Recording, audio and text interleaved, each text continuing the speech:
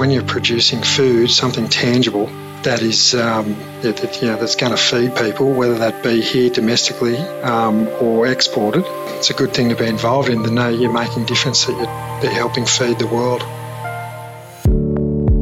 This is The Producers.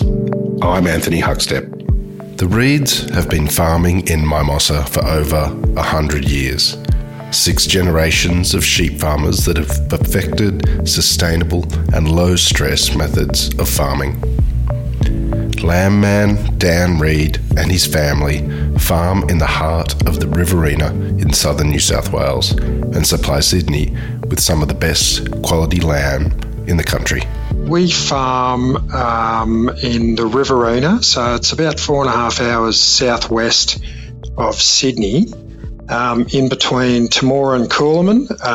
If you haven't heard of those towns, we're about 60 k's north of Wagga Wagga. Most people have heard of Wagga. And I'm a 6th generation farmer there. We've been there for over 100 years, our family. So, farming in the blood. It's beautiful, undulating country that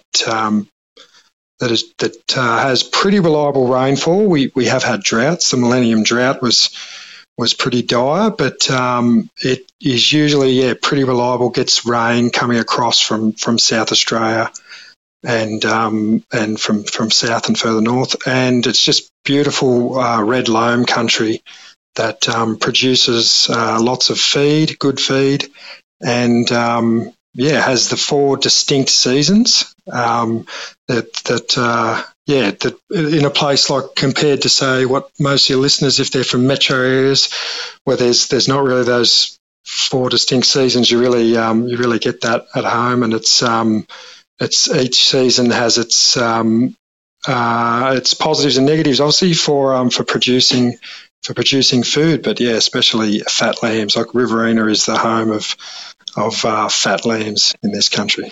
But we originally, it's my understanding, we came out from Scotland in the 1800s to Adelaide, actually, and then moved from Adelaide to Kerrang in northwestern Victoria, and then from Kerrang to Mimosa. So Mimosa was, which was originally, that's the area, and it was originally a large station.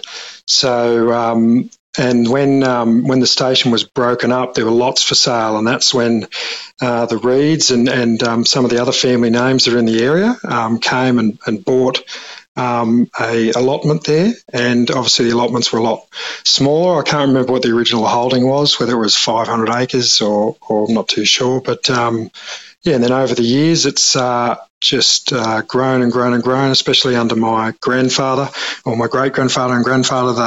They bought up a few of the neighbours over the years, and now we've got around 10,000 acres. And so how it's changed, I guess, is there's just less people around now to do the work, and we're machines and yes, I guess science and technology, advances in technology have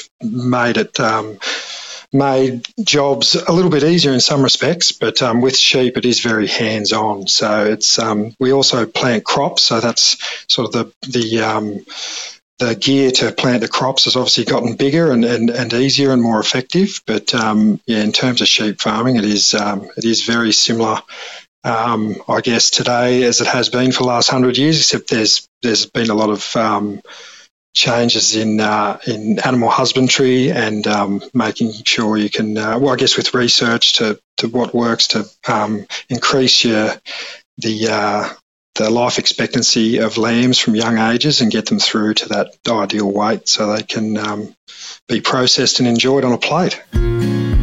Popular cuts of lamb have changed over the years, but in Dan's family, when growing up, there was only one cut that hit the family table every week.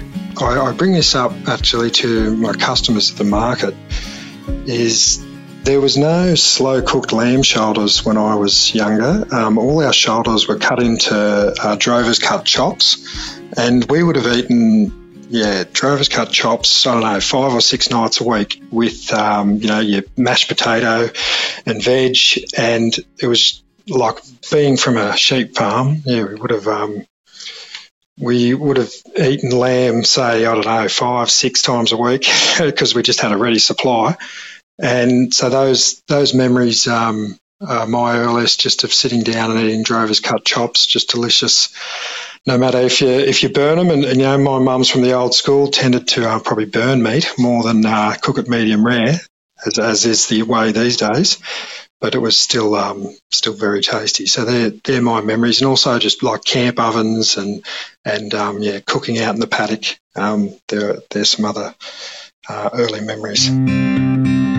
Although the family have farmed for over 100 years, Dan wasn't always headed for a life on the farm. Yeah, I've done a few different things in my time. I went away to uni and studied journalism, and I was a journalist and lived overseas in various countries, in the UK for a couple of years, in America and Canada. So I've done a few different things, and then came home to the family farm, and that was... I definitely don't think I was always going to be a farmer. I think I wanted to do something different and go away to university and sort of explore something away from agriculture. But I guess the pull of the family farm, it's just such a fantastic asset, I guess, and the opportunity to be involved in such an operation was just, too good to pass up. I was in London. I was living in London, and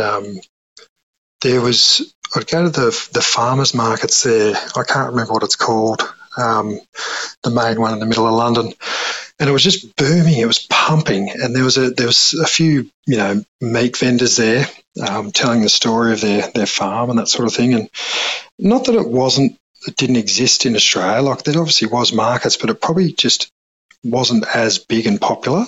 And I just thought, when I get home, I think, like, we've got just as good a story as some of these farms. And I thought, well, when we get home, we'll give this a crack. And it aligned with my youngest brother. He just became qualified as a butcher.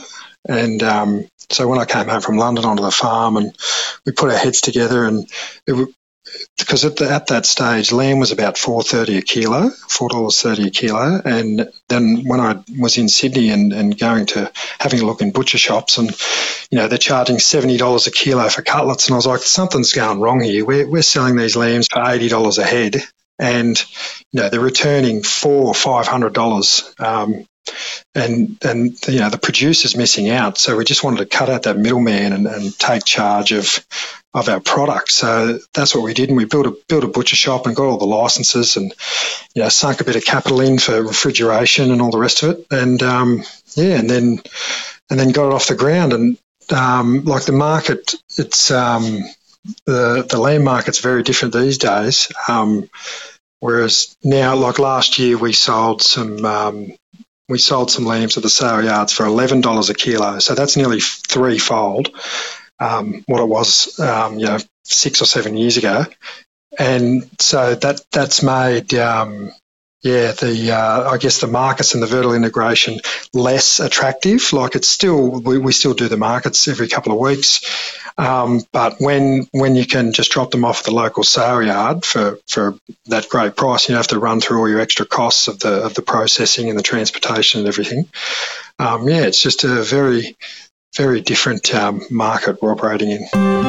Mimosa use crossbred lamb that suit the farming conditions and deliver the best eating quality too. We have first cross ewes, and so their mother is a merino and crossed with a border Leicester, and that gives them a decent size of body, so they can carry twins, and they obviously need a lot of feed, but then they're very hardy, and they can survive through the harsh summers and also through the cold winters.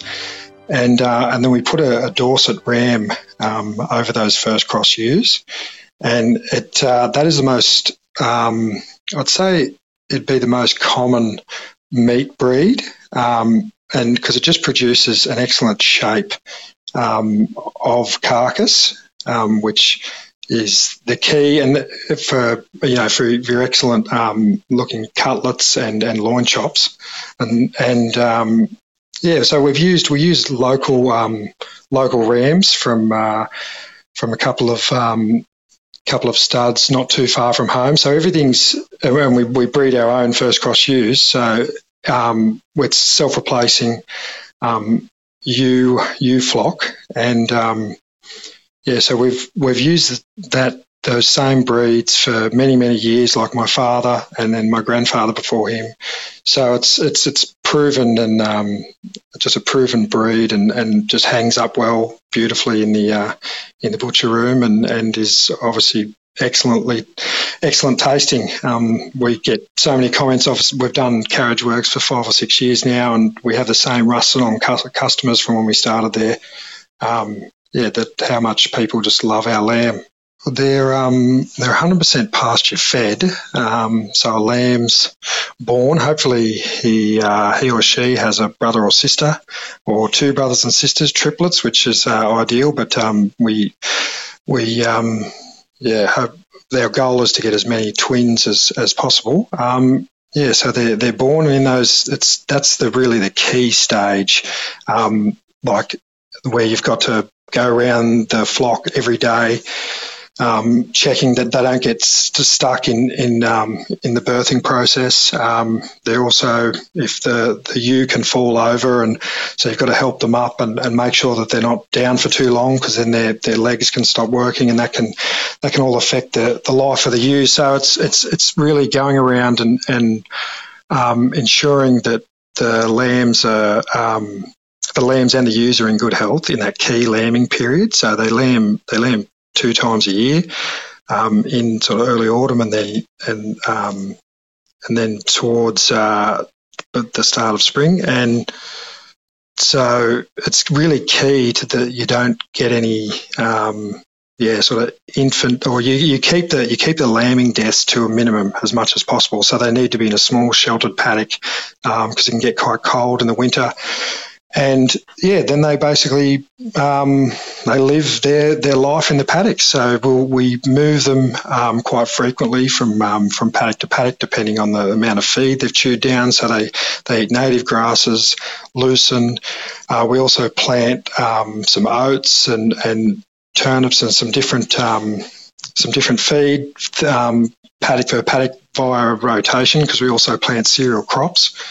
And basically the lambs are taken through till they're about anywhere between sort of 3.5 months to 6 months. And once they're big enough, once they get to the ideal weight, then they're sent away and to the abattoir, and then they return to us and hang in our room, in our butcher room, while we dry age them. And then my brother Jason, who's the butcher, he processes them. But they have a very they're free range, which many sheep in Australia are, but they're not fed any grain. They're not kept in any small confines. They're in large paddocks full of, especially the last couple of years, full of plenty of green feed.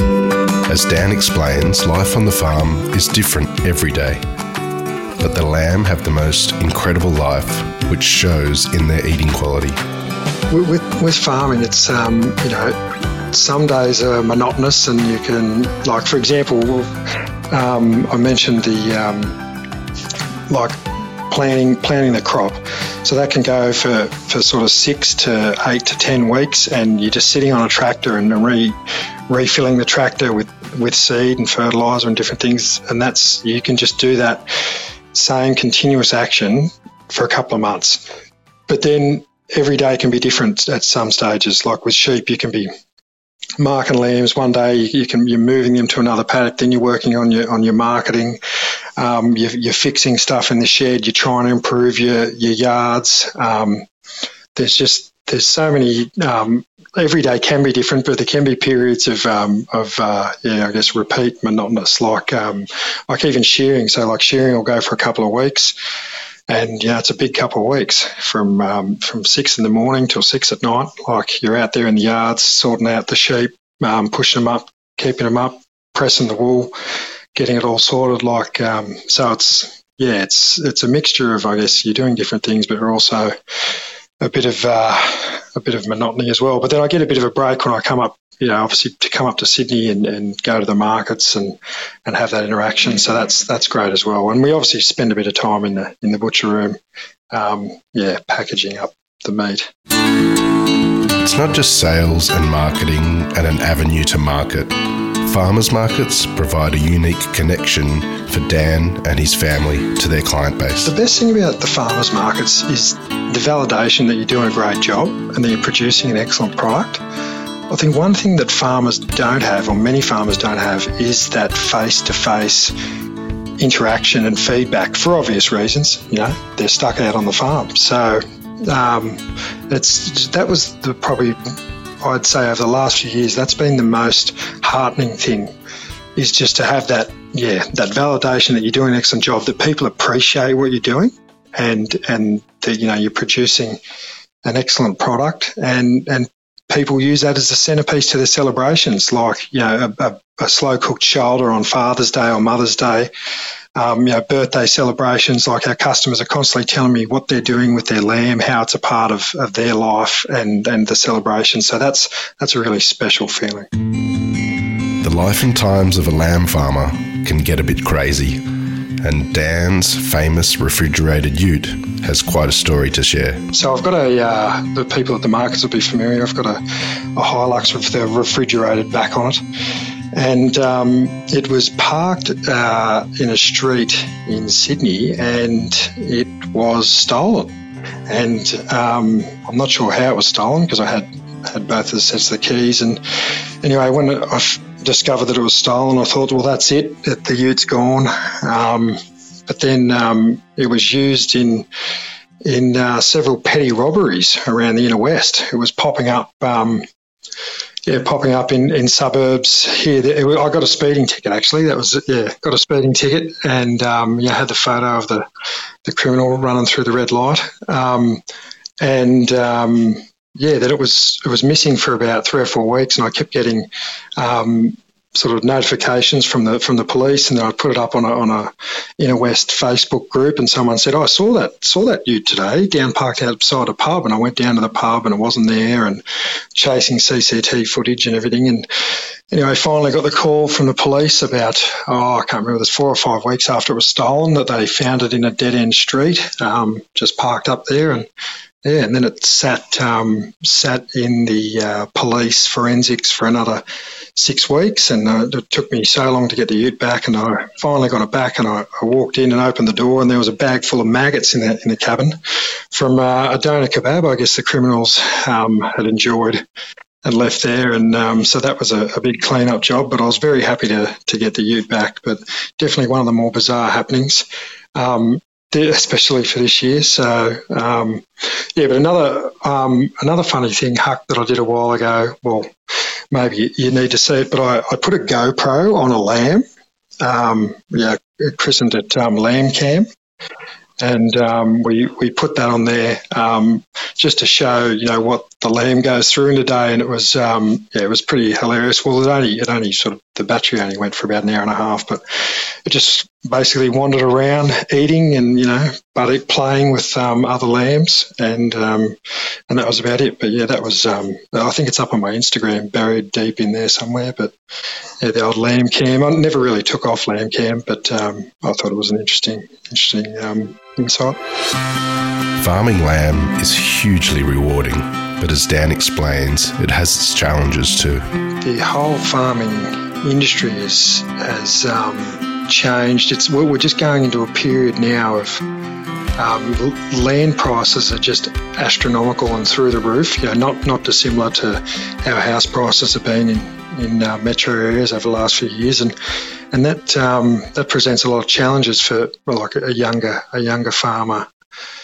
Relative to the older generation, in terms of like financing and getting land and purchasing land in your own name, and the rising costs of machinery and obviously fuel and things like that it's a very challenging environment to work in. So you've really got to be be on your numbers, and there's you got to do with everything within your control. But in farming, there's a lot of things beyond your control. Obviously, the weather is the main one there, and market forces.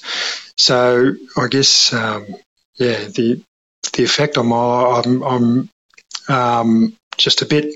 I'm confident about agriculture and our business in particular with prices that are pretty good for things at the moment. But I can see that there is some challenges ahead, and it's just going to take a lot of preparedness and planning to face those challenges.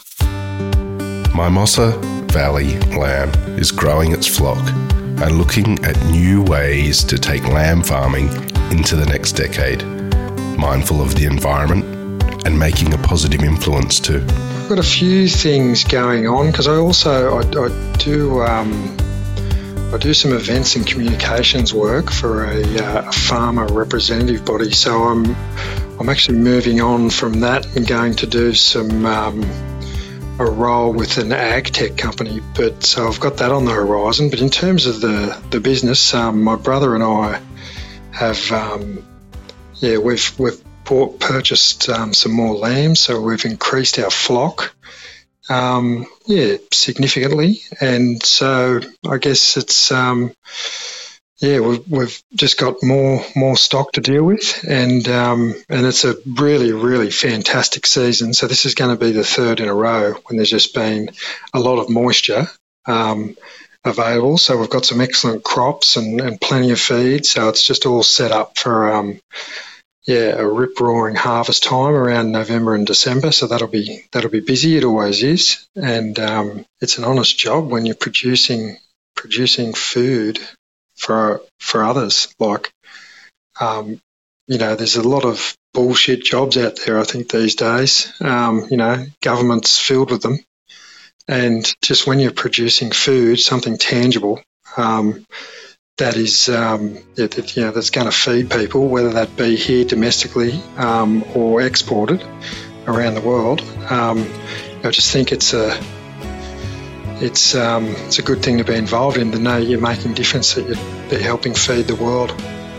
A staggering 6 generations of lamb farmers at Mimosa Valley Lamb have made a monumental impact on our food system by staying true to the land, to the lamb, and their customers too.